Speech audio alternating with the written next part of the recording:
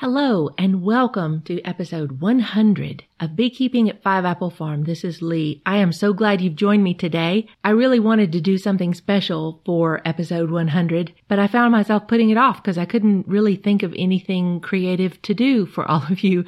So I'm like, oh my gosh, I've just got to do an episode. And if they've stuck with me through 100 podcasts of low tech and just random bee ramblings, then that's okay. So I hope you all feel the same. I want to say that knowing all of you are out there and doing this podcast has made a whole nother level of enjoyment with my beekeeping. I find myself, in addition to just the pure joy of hearing and seeing and smelling and touching all the things bee, then it's also fun to think of things to share with you, to think of things that all of you might enjoy or might find handy. So today I am going to share with you how much I love my double screen board and talk a little bit more about that. But to celebrate the 100th episode, I'm going to give away a copy of a beginner beekeeper's book. It's called First Lessons in Beekeeping by Keith Delaplane. This is published by Dadant, and I can't even recall how I came by this book. I believe I was looking at it and reading through it in order to perhaps suggest it to my bee club as a giveaway to new beekeepers, maybe a gift when they first join. The great thing about the book is that it has wonderful color photos and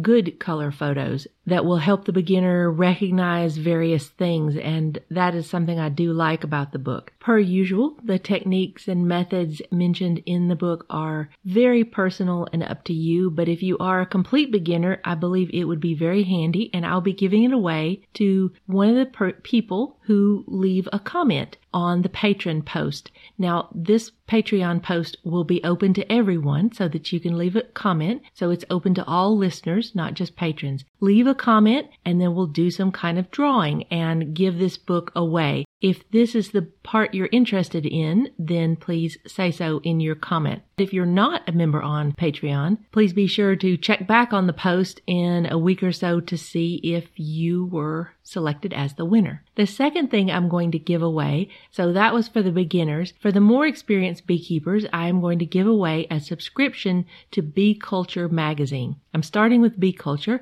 Later on in the summer, I will give away a subscription to American Bee Journal because both of these journals have given me permission to read some of their older articles to you. And next podcast, I am going to read an article to you, and it's going to be Bob Binney's article in Bee Culture on how they use the double screen board. So we'll start this giveaway with a subscription to Bee Culture. If you are in the U.S., then I'm happy to give you either the digital or the paper subscription, whichever you prefer. If you are not in the U.S., then I will have to limit that to a digital subscription because it is hard to get those physical magazines overseas. So that's our little celebration for the 100th episode of Beekeeping at Five Apple Farm. Here in Western North Carolina, spring has finally made its way up the mountains, even all the way to 3,000 feet. The redbuds are blooming, the dogwoods are blooming. We have dandelions, which is wonderful. I try to get all my friends in love with dandelions, and a lot of times if you tell friends and family how important they are to bees at this time of year, then they will allow more of them to live in their yards. I love to drive by a yard that's just covered with dandelions. I know this is heresy to people who love a perfectly manicured lawn, but I am not a fan of the manicured lawn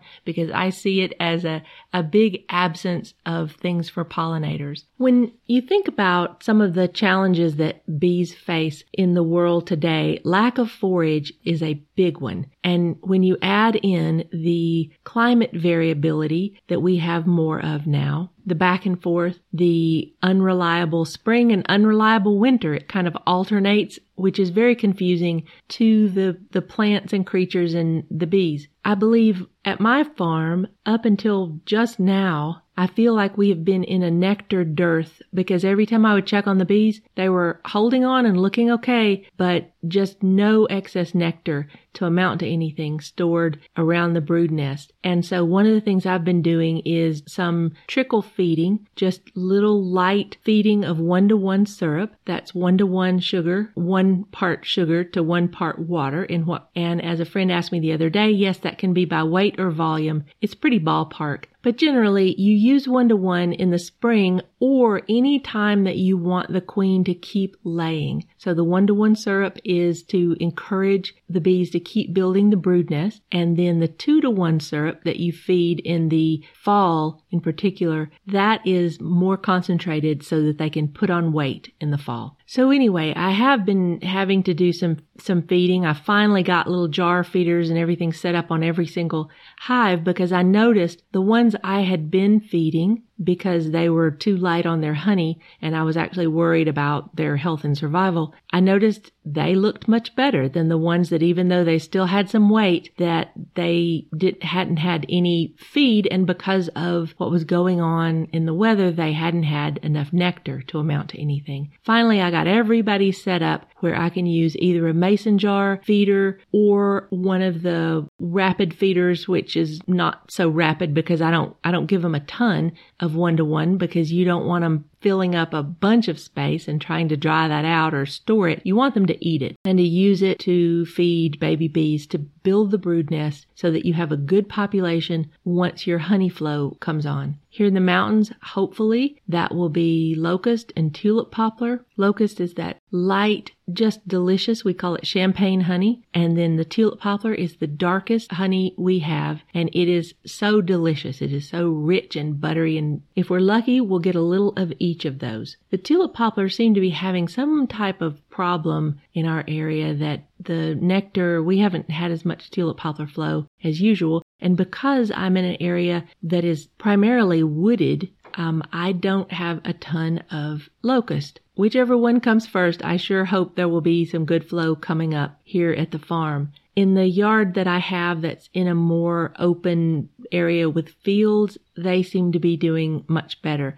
They're not in a true flow yet, but they are getting enough to be building up beautifully. I don't do a lot of stimulative feeding. That's something a lot of commercial beekeepers do. Essentially, if they are either going to make bees or going to make honey, it's very challenging to do both. But if you are going to do either one of those, then the commercial producers, they tend to feed a lot of sugar water in the spring. And that has 2 effects, as best I can tell. One is obviously it builds up the bees. If they have a steady flow of syrup from the beekeeper, then they keep steadily building that brood nest because you want a large population if you're a honey producer, and you want that population to peak right as your flow is coming on. If they peak too early, then they're probably going to swarm as soon as the flow comes on.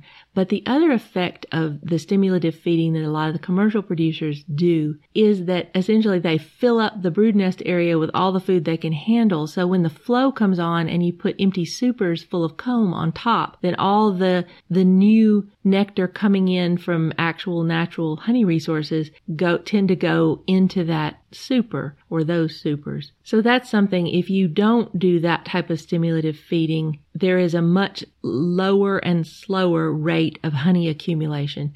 And I find that works well for me because I don't want them filling up their brood box so that they're going to want to swarm. And it is okay with me, since I'm not making my living through honey, to just let them build up more naturally. But I am a big believer in not too early, but trickle feeding before the flow, just to make sure that they're not under a lot of nutritional stress just as they are trying to build up their spring population. That stress of not having enough nectar incoming and no syrup provided by the beekeeper can cause any latent diseases that your bees might have to show their ugly heads. a few years ago when I had trouble with European foul brood. Now that's European foul brood, which is not American foul brood. American foul brood is the one they burn the hives in some places. They burn the hives or either have to irradiate the hives to get rid of it.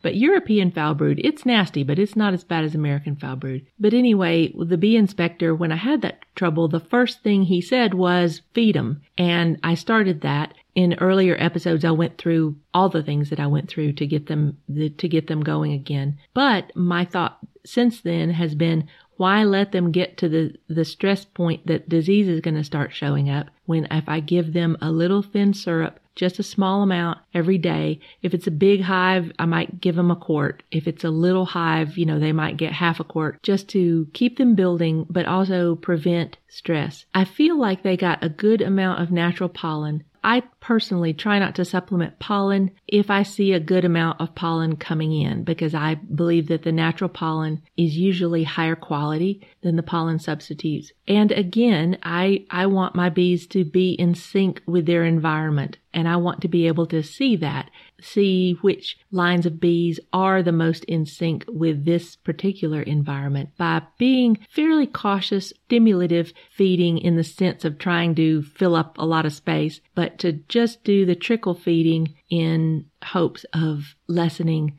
any stress they might be under. The other thing that it is just about now become time to do in my yard here at the farm is to reverse some boxes. Now, reversing is a tricky thing. If you have deep brood boxes, like if you have 2 of those, then to be honest, I'm not sure how much I would recommend reversing the boxes. And by reversing beginners, that's just so when they come out of winter, all the bees tend to be in the very top box of the stack, and they've got a lot of empty drawn comb below. And so the technique of reversing is you put whichever box is full of the brood nest down on the bottom board, and then you reverse, or you set the boxes of drawn comb above them that you want them to grow up into, because in a vertical hive, bees definitely, they tend to want to move up all the time. They do, to some extent, they will begin to grow downward, because you think about it, that is how in a natural hive, like in a tree, that is how they would do. But also remember, in a tree, they swarm a lot, which is good for their health. But in a apiary, it's a mixed bag.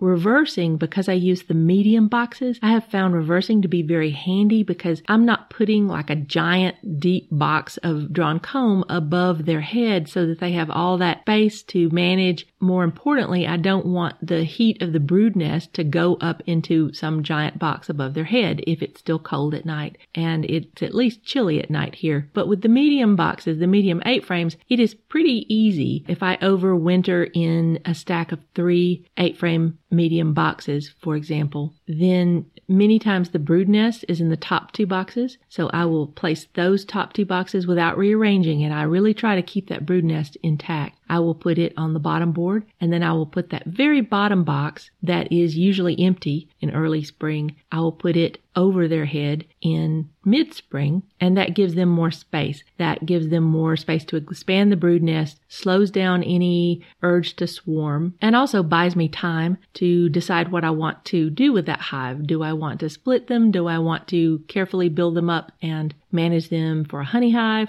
or some combination of both? But that bottom box in your stack by the early spring is probably empty, and it's probably full of drawn comb. Now, one thing I do when I reverse that box is I take out at least 2 of the darkest comb in that box and replace it with foundation. It's also handy because when I see them drawing out white comb, when you see them drawing out white honeycomb for the first time in the spring, then probably your flow is starting, and that's a good visual indication that it's starting, and that's your opportunity, which doesn't last all summer. So it's a really special time in that spring flow to get more clean, nice foundation drawn out. So culling a couple of frames of old dark comb is a good way to start. So let me tell you this tale about how I used my double screen board recently. I've said before, I use double screen boards for all manner of things. Now, the ones I happen to have, just because I bought a handful of them, I believe I bought them from Brushy Mountain. Rest in peace, Brushy Mountain. We miss you. And they are true Snellgrove board. Now, a Snellgrove board is a double screen board with some extra features. The basic of it, of any double screen board, is either a board or a shim of some kind, like just the rim, and it will have B hardware cloth on both the top of that surface and the bottom of that surface. It is very important that those screens be separated enough that the bees cannot touch tongues through the wire. So that's why it's double, and that's why the thickness of the double screen board is important, because you want to make sure that those bees can't touch. And that is to keep them from agitating each other if there's a queen in the top and a queen in the bottom. And also it's to keep them from sharing queen pheromone via touching each other. So the thickness between those screens, that's important. But past that, there's a lot of different designs. They all pretty much work the same way. The other difference between a Snellgrove board and a just plain double screen board, which you'll hear called a swarm board, a split board, because there's techniques to use to prevent swarms and techniques to use to make splits, to make vertical splits. So if you look at the apiarist, for example, the apiarist blog that I often mention, he uses, I believe he calls it a swarm board, but it's wood on most of the board, and it's a fairly thick board. I can't remember if it has a rim around the edge or not. It's got a hole cut in the middle, maybe a little bit bigger than the hole in an inner cover. And then, of course, it has screen on both sides. With his, they're mostly solid except for that section in the middle. The kind I have, which are Snellgrove boards, are completely open. They're completely screen. It's just screen on a shim.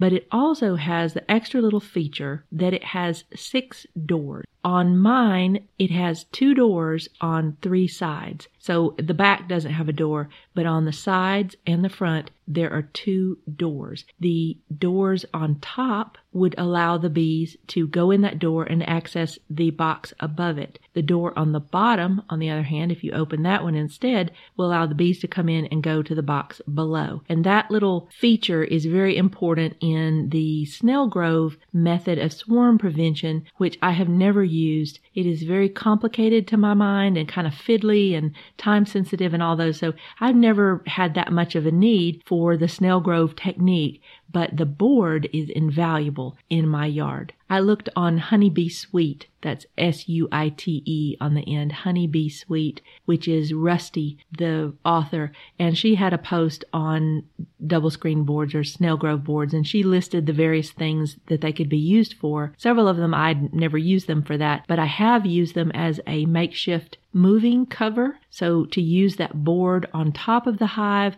like I also have single screen, basically a ventilated top cover is what they're considering. And so I've used those, but when I didn't have one of those, I only have about 2 of those, I would use the double screen board because it's just screen. You take off the inner and outer cover, put that screen on there. The bees can't get out, but they have full airflow going out the top to release the heat. So if you have to move bees, some type of screen board across the entire top is a technique to keep them from overheating, which is very easy to do. And then, of course, there is the actual Snellgrove swarm prevention method. Then I've used it as makeshift bottom boards, which I didn't when I didn't have enough bottom boards, or if I had bottom boards but I didn't have a good entrance reducer, I could use the double screen board with just the door open a little tiny bit to make a small entrance and use it as a makeshift bottom board. One thing I mentioned earlier this year was I used the double screen boards to overwinter 2 hives together in one stack.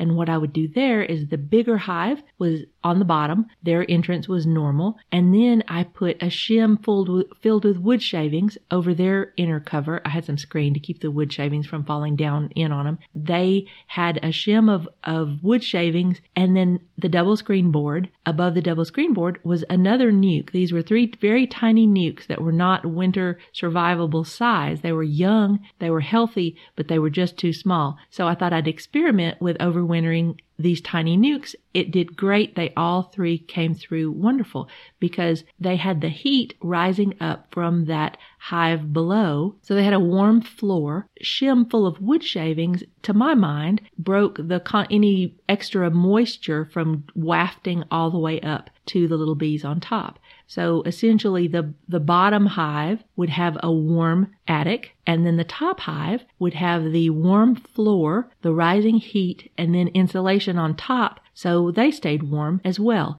And because on the Snellgrove board I have 3 sides I could choose where to open the entrance, I had them coming out of the side of the box, and that way their entrances were not the same, their entrance was not the same direction as the bees below, which were just the standard bottom board. I have used the double screen board when I just didn't have enough top and bottom boards, and let's say I had 2 nukes. This was before I got a big stash of nuke boxes. I would have 2 8-frame medium boxes. Each one would have a young nuke in it, but I just didn't have enough top and bottom covers. And there too, I have used a 2 stack with the double screen board between them. They share the heat, which is nice in the earlier spring, but then they also, because they can't touch tongues, then they don't fight or fuss among themselves. And then I would have their entrances open to different directions. And that is a way that you can actually hive 2 colonies on one stand. And not that I would ever suggest that anyone break any rules, but I have heard of people that are in situations where they're only allowed X amount of hives, like with a homeowners association or a city rule, and this messes up using nukes because they want to make a couple of nukes, but if they did that, they would go over the hive count. So I'm just saying that I've heard that the double screen boards can be used to make a multi-nuke stack, 2 or more, and it only takes up 1 hive stand, and to anybody who's counting, it looks like 1 hive. So I'll just leave that there. Handy that way too. Now it is a pain in the butt when you go to inspect the hive or the nuke below, because you have to unstack everybody, and in the meantime they're flying around and they're like, where the heck did our house go? And so they're not real happy with you. But for a quick inspection, it's not too bad. The overwintered nukes on top of the double screen board for the winter also complicated feeding the hive below. But I did have that shim, and so a couple times in the winter I would set the upper nuke off and get in that shim, and I would put them a sandwich container full of the winter patty, put that in, and so they had that little extra treat in the winter just like everybody else in the apiary. I did not want them to feel left out. And then on the upper nuke, they ran out of food. They worked their way through the food that was in their box pretty quickly, so I had to keep little winter patties on them as well. So, as weird and obscure as the Snellgrove board is, and when I first bought a few, I was like, I don't know, this might have been a mistake, but I have used them. I've used them. Some of them are starting to fall apart. I've used them so much. And the wonderful beekeeper Bob Binney, who happens to be the speaker for the Tokane Beekeeper Club this week, very excited about that. On his YouTube channel, he uses double screen boards to make splits. And it's a super easy method especially if you have access to mated queens or queen cells. Now, if you are working with queen cells, then that queen is going to need to go out and mate in, where you are. So you want to make sure that when she goes out to mate, there are going to be plenty of drones and plenty of good flying weather. So that's just a little disclaimer on that. But the method that he uses to make splits, and there's a YouTube video, I'll share the link, is basically they pull several frames of capped brood and the clinging bees, add some more shakes in the top compartment, which is above the double screen board, which it will get the heat from the colony below, which is handy because you're doing this in the spring. So essentially you make up a little mini nuke on top of the hive, and then because it's a double screen board, you can introduce either a caged queen or a queen cell to that mini nuke. Now, the great thing about introducing a caged queen that way is, okay, think about it. You have the hive, you've pulled out some frames of brood and replaced those with frames of comb or foundation, whichever the case might be, and now you've set up this little penthouse on top with essentially the ingredients of any type of a split. The frames of nectar and pollen, frames of capped and emerging brood, and all the clinging bees that are nurse bees will stay in the penthouse. All the forager bees are going to go out the penthouse door and go back home to the main hive entrance. So what that leaves is a box stocked with just nurse bees, and they are going to be very welcoming to a caged queen. This is a great method if you buy a caged queen that's very special and you really want to make sure that they don't kill her. Then by doing this, you are able to introduce her into a little nuke box with just nurse bees and emerging brood who will instantly think she is mama. And you really lower the odds on a hive killing a caged queen. And that's really important, particularly if she's a special one. And then at whatever point you need to, you can set this little nuke either off the stack, which again will limit the population because since all that happened, you have had some of the nurse bees graduate to foraging. And of course, they will try to go back to wherever the old entrance was. So the best case scenario in that is to take your little nuke off in the late evening, early morning, or night with a closed door and move it to an outyard at least 3 miles away. I have moved him 2 miles away and not had any problem, but if you want to be with flyback, but if you want to be extra sure, 3 miles is the official number from which bees will not return to their original home. So that is one of his main techniques for making nukes in the spring from the looks of his YouTube video. And finally, I want to tell you how I used it recently. I had made a nucleus split with the recipe that I posted for the patrons. Patrons, if you haven't seen it yet, I've posted the recipe. It's a printable on patreon.com/5apple. And you can print that out if you want to make nucleus splits the way that I do them, which is very similar to the method the apiarist uses. But anyway, that bonus is there for the patrons. And we'll just pause there. This podcast is made possible by the patrons at patreon.com/5apple. I could not do this without their support and their encouragement. If you would like to join to have some bonus posts over there, I would be so happy to welcome you. So what happened in my bee yard is I had made the nucleus split. I had set the queen, the old queen, with a support staff in a little nucleus colony on the other side of the apiary. And then I had left the old stack in the same place with the plan that I was going to let them make queen cells on the frames. Then on day 10 after the split, I was going to go back in there. Sorry if you hear the dog sneezing in the background.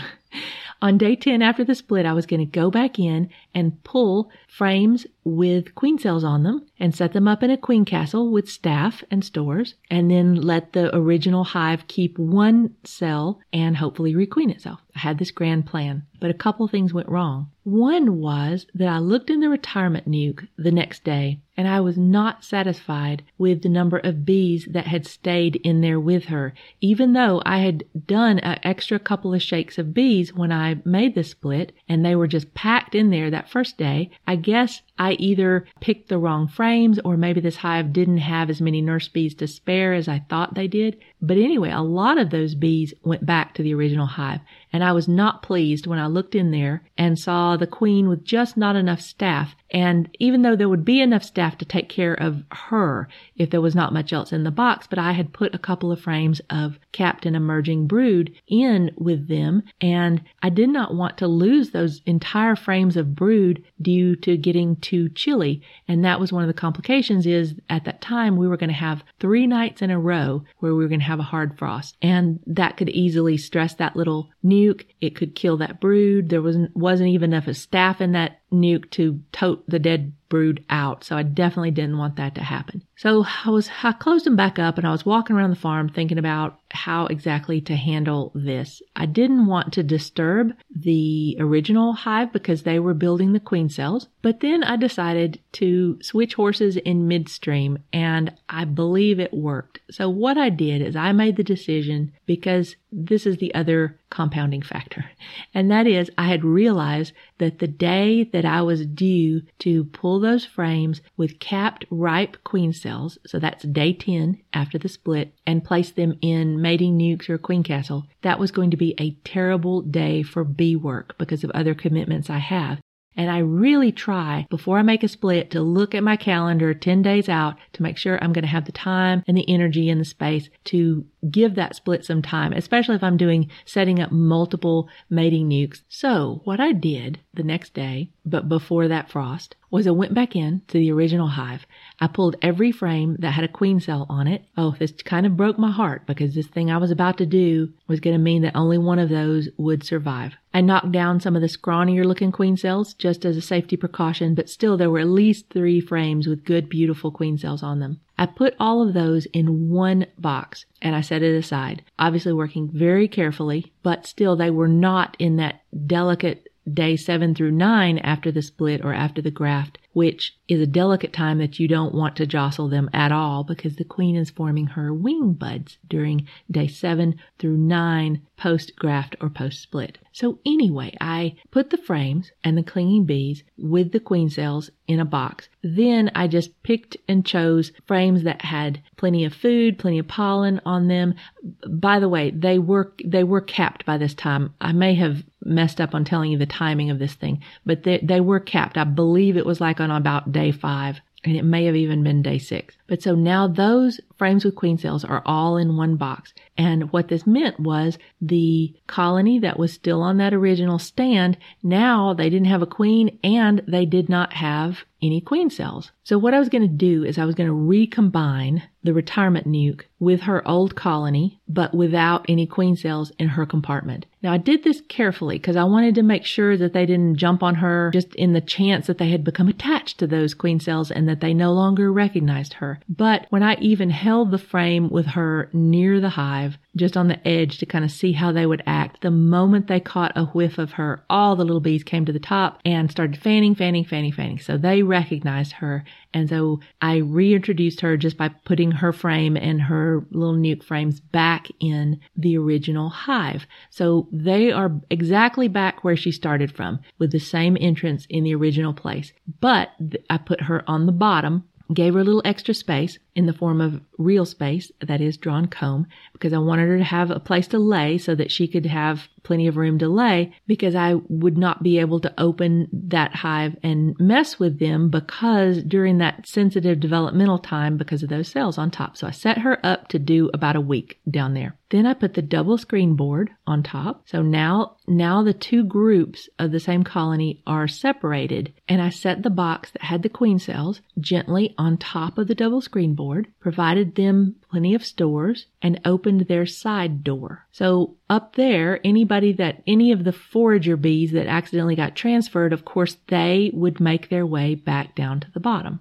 because those cells were centered right in the center of the space, and they did have plenty of covering nurse bees, and then they had just extra foundation on either side of them to kind of cozy them into the middle, and they had plenty of nectar and pollen. So they had everything they needed to finish incubating those cells. And I say incubating because basically their only job would be to keep those cells warm, because all the feeding of those cells was done. Anytime there's feeding of queen cells, you want a big, robust population to be feeding and tending them while they are open, because there is nothing hungrier than a baby queen, and they eat like tiny racehorses. So you want the big, burly part of your split to be the part that feeds the queen cells, in my opinion. But I wasn't worried about that because they were capped. And once they're capped, there's no more feeding that needs to be done. So all those little bees up there had to be enough of them, plenty of them, to keep her warm and to be her mating entourage that kind of help with her mating flight preparation and receiving her back. Now, why did I do this? Because I wasn't going to be available to separate those frames with the queen cells. If I had left them in that original hive when they emerged, because of the size of that colony, they would be less likely to fight it out to one and then that one go off on her mating flight. No, what they'd be more likely to do is start casting virgin swarms, and that's what I did not want to do. Basically, I had to get those queen cells separated from the bulk of the flying population. And in moving them to the top, I reduced their population. They were reduced down to just nurse bees because the entrance faced a different direction, so the foragers went home. What that effectively did is it pretty much guarantees that the first virgin to emerge will go around and kill all her sisters. That cannot be guaranteed if there is enough population to throw a swarm or two. But in a tiny population, they're not going to attempt to throw a swarm if the population is small enough. And so you can have several queen cells in there and you're not going to get a swarm. Now, for me, this whole procedure, what it accomplished was the following. It made sure that my prized queen was not going to be under stress by being too cold, with that unexpected cold weather coming just after I had made a nucleus split, and combined with that unfortunate lack of enough nurse bees in there with her. Now, if I had been intent and needed to keep her in that nuke, what I would have done is just, instead of doing this whole procedure, I would have just gone into the old hive and very carefully, with frames that did not have queen cells on them, I would shake extra bees into that nuke enough to take care of things. But the combination was just too much for me, that she was really special. I did not want her to be cold or stressed, and I was not going to be able to divide up those cells, so I needed to use a method that makes sure as one can be with anything in bees, that they do not cast virgin swarms. So I know that's kind of a convoluted tale, but that's yet another way you can use a Snelgrove board or a split board, and that is to reduce the population tending capped queen cells so that they are unlikely to throw virgin swarms. So there. And I just love my double screen board more than ever. In upcoming weeks, as a Patreon bonus for the patrons, I will post my recipe for the vertical split, which is a split technique where they always stay on the same stand. So you can make a split without needing an additional space or an additional stand. Again, my method is very similar to what the apiarist does, and that's where I originally learned it. Over the years, I've tweaked it a little bit, and I will post my recipe for that for the patrons because I appreciate them so very much. So next time I'm going to do the reading in honor of Bob Binney's visit to Yancey County. I will do the reading of his article on double screen boards that was in Bee Culture of, I think it was 2019. If you happen to have a digital subscription, you can go and read it now. So I'm going to wrap this up. Please go to this episode post at patreon.com/5apple and make a comment. Which would you like to have? The first lesson in beekeeping by Keith Delaplane, or would you like to have the subscription to Bee Culture magazine?